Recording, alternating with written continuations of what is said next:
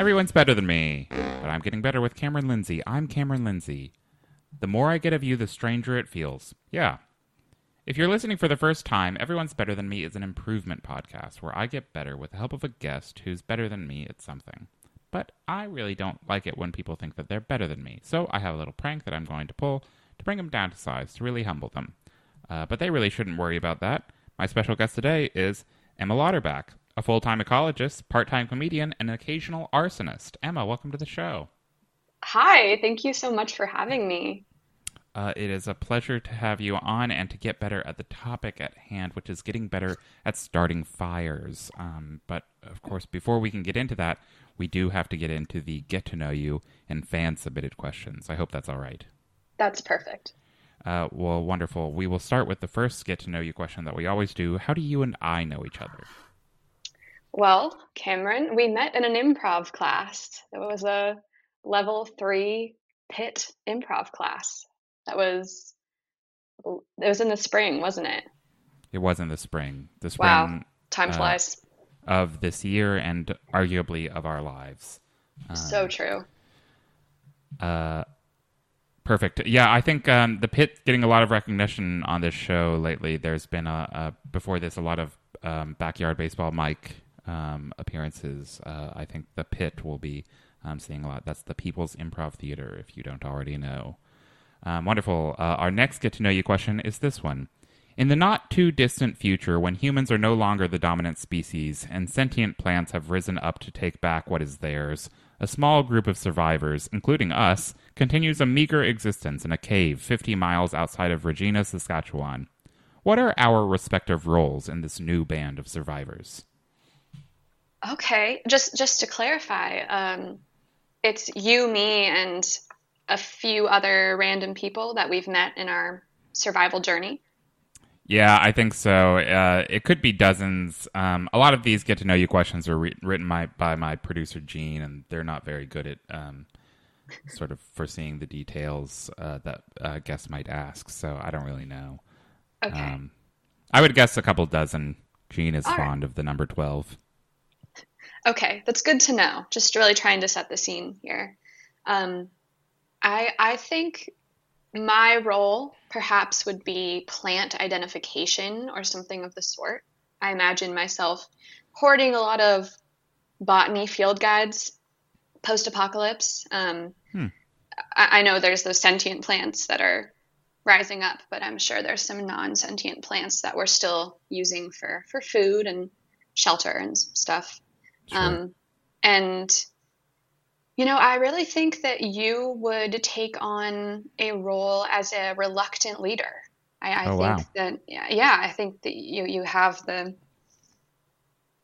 humor and the people skills, and you wouldn't initially want that role, but you'd be forced into it because you don't want it, because those Hmm. people always make the best leaders.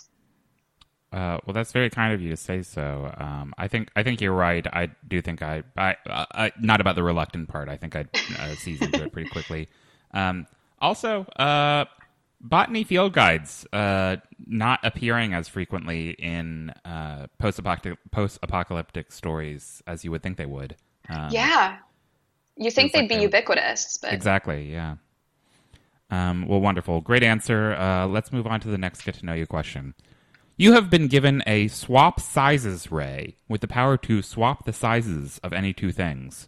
For example, if you used krill and whales, then all whales would become krill-sized and all krill would become whale-sized. What are you swapping? ooh, you know what? I think I'm gonna go with ducks and horses because there's Oh, that sure. question floating around. Would you rather fight one horse-sized duck or 100 duck-sized horses? And I would really want to put that to the test.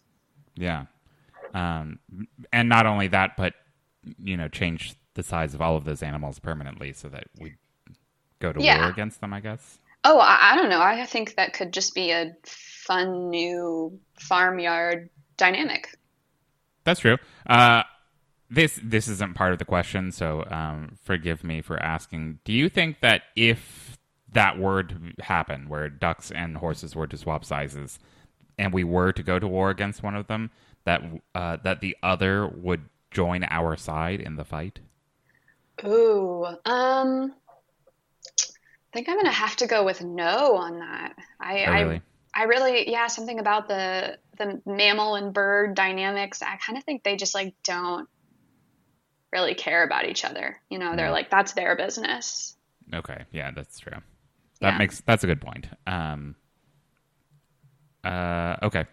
Well, perfect. Those have been the get to know you questions. They're really meant to help the listeners get to know you, and I think these questions really have. Um, Hmm. the next questions are the fan submitted questions. Now, of course, we have fans all across the world, and they like to send in these questions to ask our guests for some expertise. The first one is this one. I've never been one to complain. My ear gets blown off by the very strong fan. So what?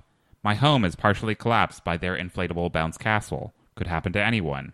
They popcorned my dog so hard he left the stratosphere. Accidents happen. But my neighbors that have now inflated the world's bounciest castle in their backyard won't let me on. How can I convince them to let me in? And that's from Hyunju Riva from Palayan in the Philippines. Okay. You know, not to sound judgmental here, but it does sound a little bit like they're one to complain. I'm just Yeah. gonna put that out there.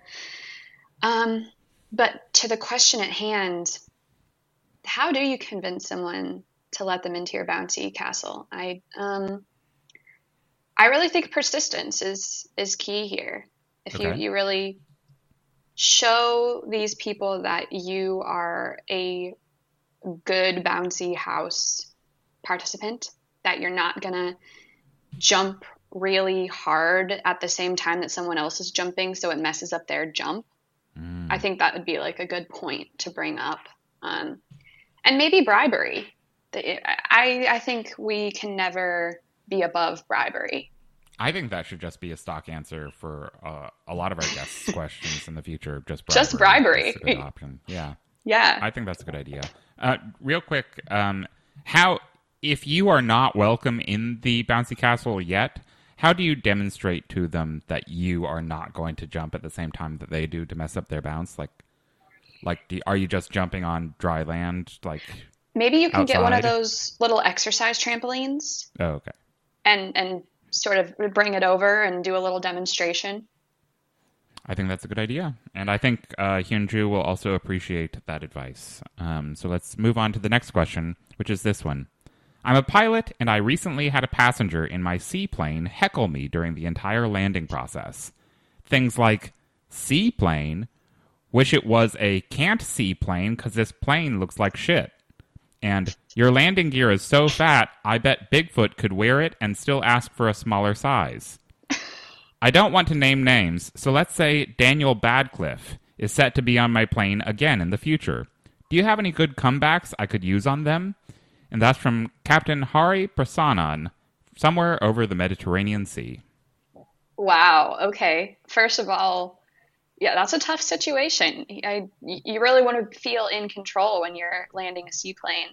Mm-hmm. Um, I really think the best defense is a good offense in this case. Like you're flying the plane. You have control. Scare your passenger, you know? Do some Hmm. little maneuvers, get too close to the water, freak them out. And then I don't think they're going to be talking like that anymore. I think that's great advice. I think that there's a potential that your stunts might get them to heckle even more. You know, complain about Mm, your bad piloting.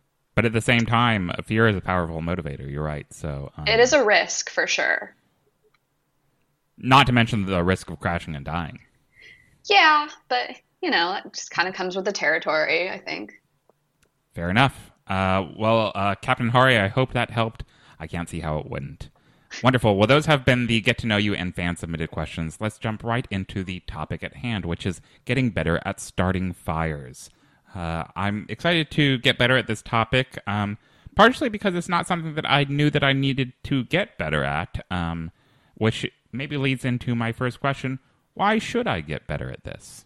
I really think that starting fires is an essential skill. I mean, it's a great survival skill if you find yourself in a, for example, a post apocalyptic world where plants have become sentient. Mm-hmm. It's really good to know how to start a fire. if you're just out camping, you want some s'mores, good to know how to start a fire. Um, if you just feel like burning some things, important to know how to start a fire. So it's really like an anytime skill.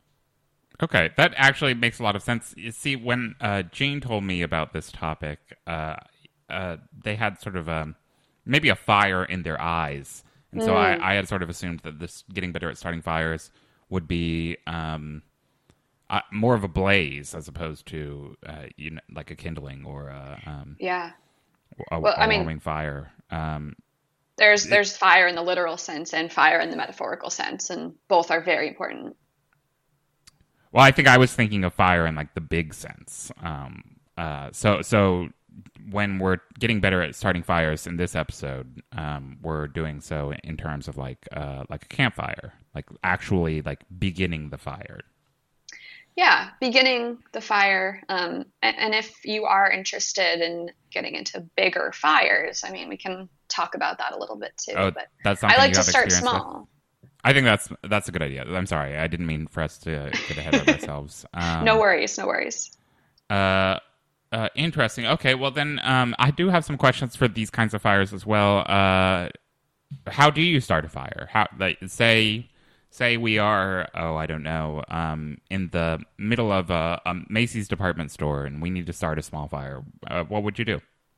Sure. Yeah. So, I mean, the first thing that you want to do is create some kind of fire ring, something to contain the fire, if you want to contain the fire. Hmm. But I'm assuming more of a campfire situation. Yeah. So find some, if you're in Macy's, maybe some kind of material that is metal, not flammable, make a little ring. And then you want to find some fire starters. That would be like paper or cotton balls, Oh. things that you would find in a reasonable Macy's. Hmm. Um, and then get up to your kindling, your logs. So maybe that's some like incense sticks or furniture, something of the sort. And then presumably you have a lighter on you at all times because that's mandatory. Um, and you create a little kind of cone shape with your kindling. You light your fire starter, you put that in the middle, and you just tend to it. You know, make sure it's getting enough oxygen. Slowly add the larger pieces of wood, furniture, or what have you from the Macy's, and you're golden. You're good to go. Wow, I've started a fire Yeah, you just like started a that. fire just like that. Um, Incredible. I would say I don't always have a lighter with me. Well, you're gonna have to start. Oh, okay. So that's Yeah. sort of step one for getting better is having a lighter with me at all times. Yes. Okay. Uh, Interesting. Well, I guess my next question, and maybe this is part of the hypothetical Macy's that we just started a fire in.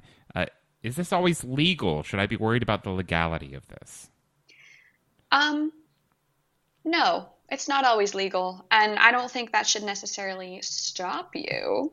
Okay. Um, but you do have to be prepared to face the consequences. And also on a more serious note, I'm from California originally, a place Hmm. that is plagued by many wildfires. So Sure. with great power comes great responsibility. You know, if you're going to start a fire, you need to be prepared to be able to put that fire out because you don't want to put lovely Mother Nature at risk. Well, I think this is a great transition into the prank, which is, of course, why the gotcha alarm is going off right now. I feel like I am getting better at starting fires, but if you're so good at helping someone get better at starting fires, you should also be able to help our special prank guest get better as well. Please welcome to the show internationally wanted criminal arsonist Carmen Sandy Fuego. Carmen, are you here? Hi, Cameron and Emma. It is so good to be here. Wow, it's so nice to meet you.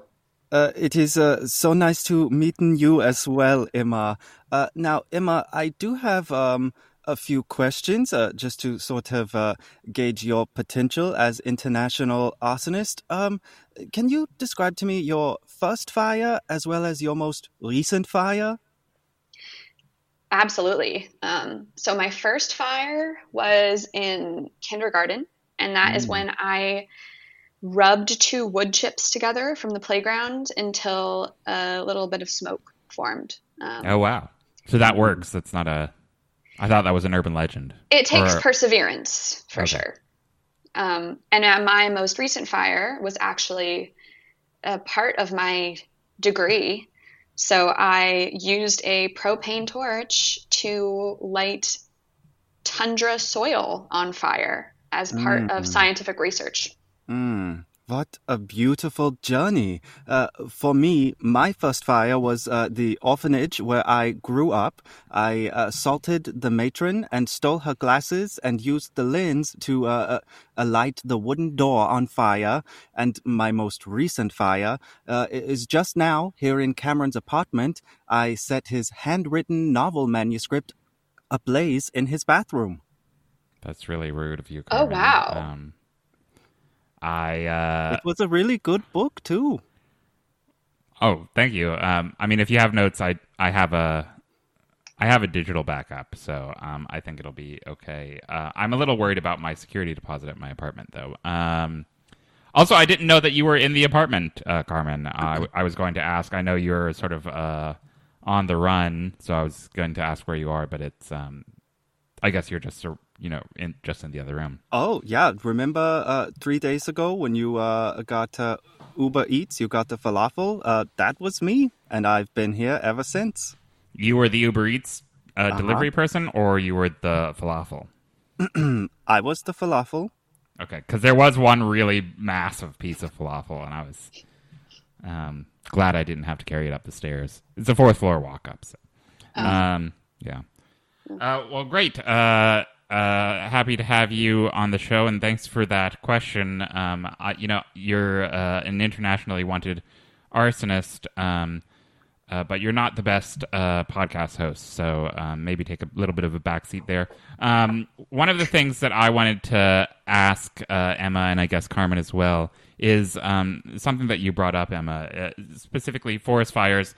I have to imagine Smokey the Bear, a big opponent to sort of what you all are sort of supporting here. What should I do to avoid Smokey the Bear? What are your opinions on Smokey? Do you think he should ever put a shirt on? Yeah, these are fantastic questions. I actually have very strong opinions about Smokey the Bear. Smokey the Bear is really an outdated figure in the world of fire, and Oh, I say interesting. this quite seriously. Especially in the West, we have a really big history of fire suppression. People were like, fires are bad, we're going to put them out. And because of that, a whole bunch of fuel and undergrowth built up. And now we have these massive wildfires because we haven't been letting natural fires take their course. So Smokey is kind of instrumental in causing some of that. Cameron, I have to echo Emma's sentiment here and say that Smokey is outdated, and in my case, quite literally, because Smokey is my ex-boyfriend. Oh, wow. That's complicated. Yeah. It was.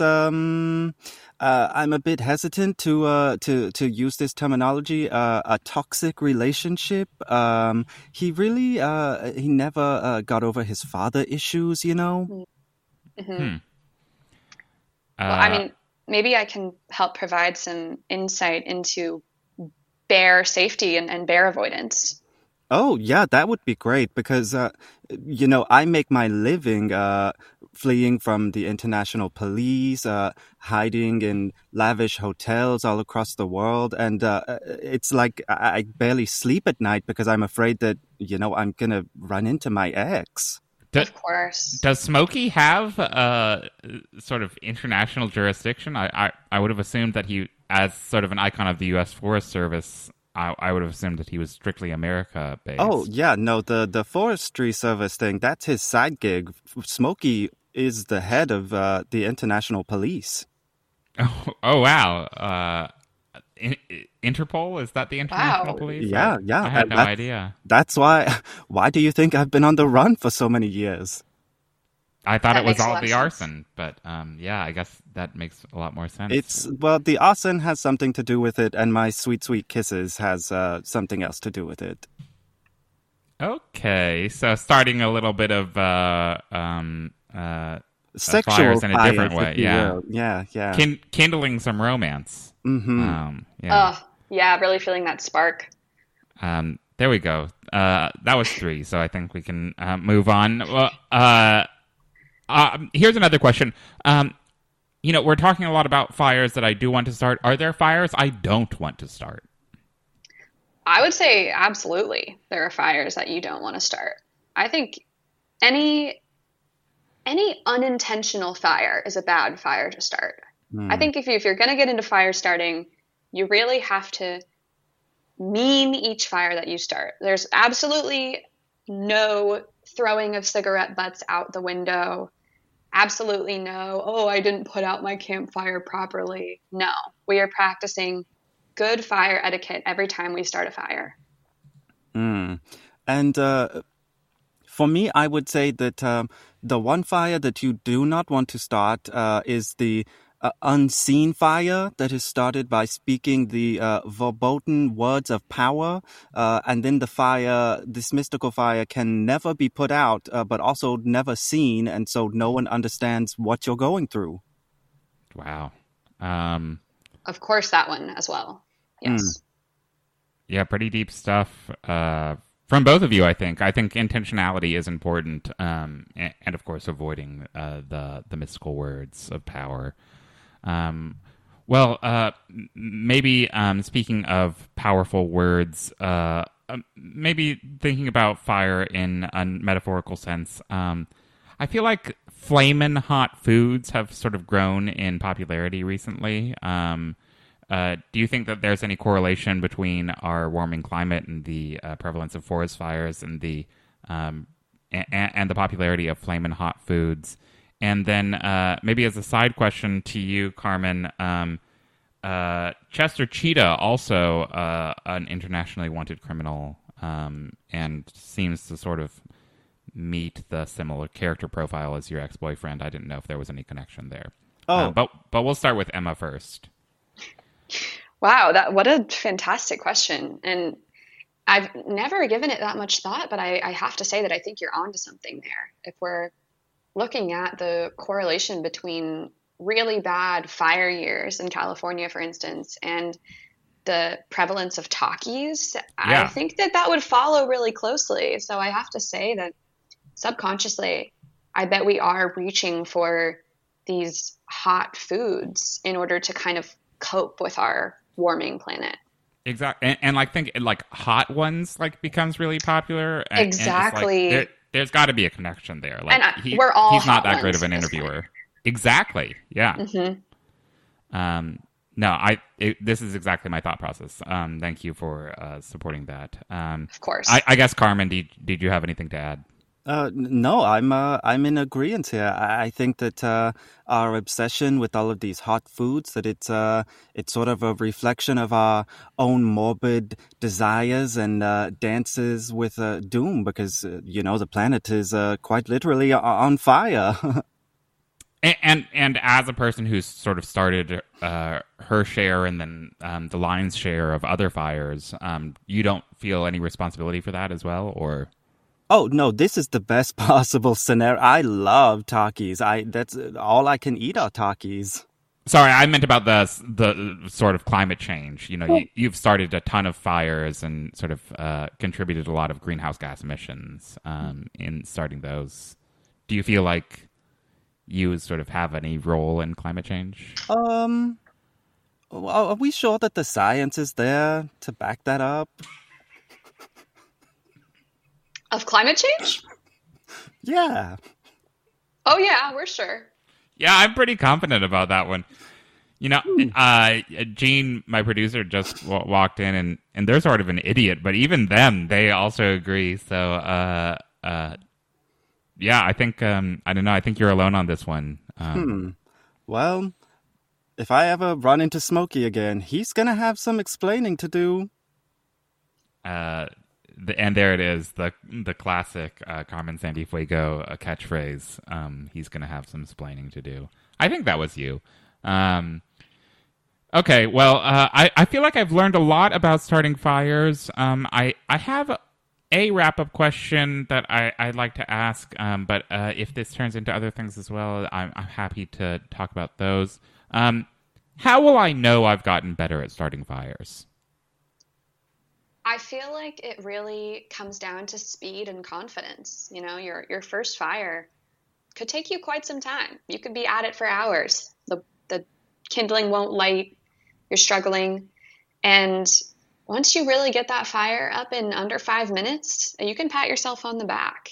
And you can go out into the backcountry feeling confident that you are going to have a nice warm fire, a place to cook, some safety, some comfort. Yeah, I agree that once you've sort of become proficient at the mechanical aspects of starting a fire, and you can have a good fire up and roaring in a few minutes, I think that then things sort of move into the spiritual realm. And the way, for me at least, how I know that I'm better at starting fires is when I see a fire, my booty starts to shake a little bit, and this song just wells up out of me. It goes a little bit like, it's getting hot in here, so take off all your clothes. All right, Carmen. I don't want us to get a copyright violation, because then we really would have some splaining to do. Okay. Well, actually, you know, I said that was going to be my last question, but I do have another one. What do I do with the fire once I have it? Like, say I'm over the fire. You're done with it. You want to put it out. Fire. What do I do? Yeah. Okay. Well, my first answer to that was you're going to be cherish the fire while you have it. But you're done cherishing. That's fine. I understand. If you're out in the woods or something, you're going to let that fire slowly burn out. You could apply some metaphor to that, but I won't force it on you. And then you'll douse it with water and stir it up like a big soup to make sure that it's not going to keep burning.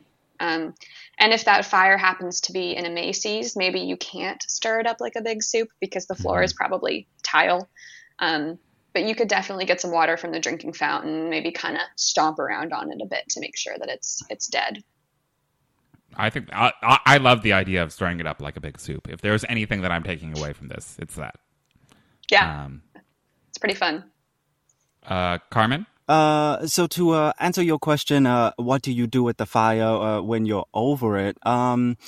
I have found in my practice that what works best for me is to run away from the fire, and then I say, "Oh my God, someone set a fire! What do we do? Someone put this fire out! I can't be responsible." Oh, okay. That's interesting. And maybe as a way of actually wrapping up here, was that you that I heard leaving the apartment, closing the door just now?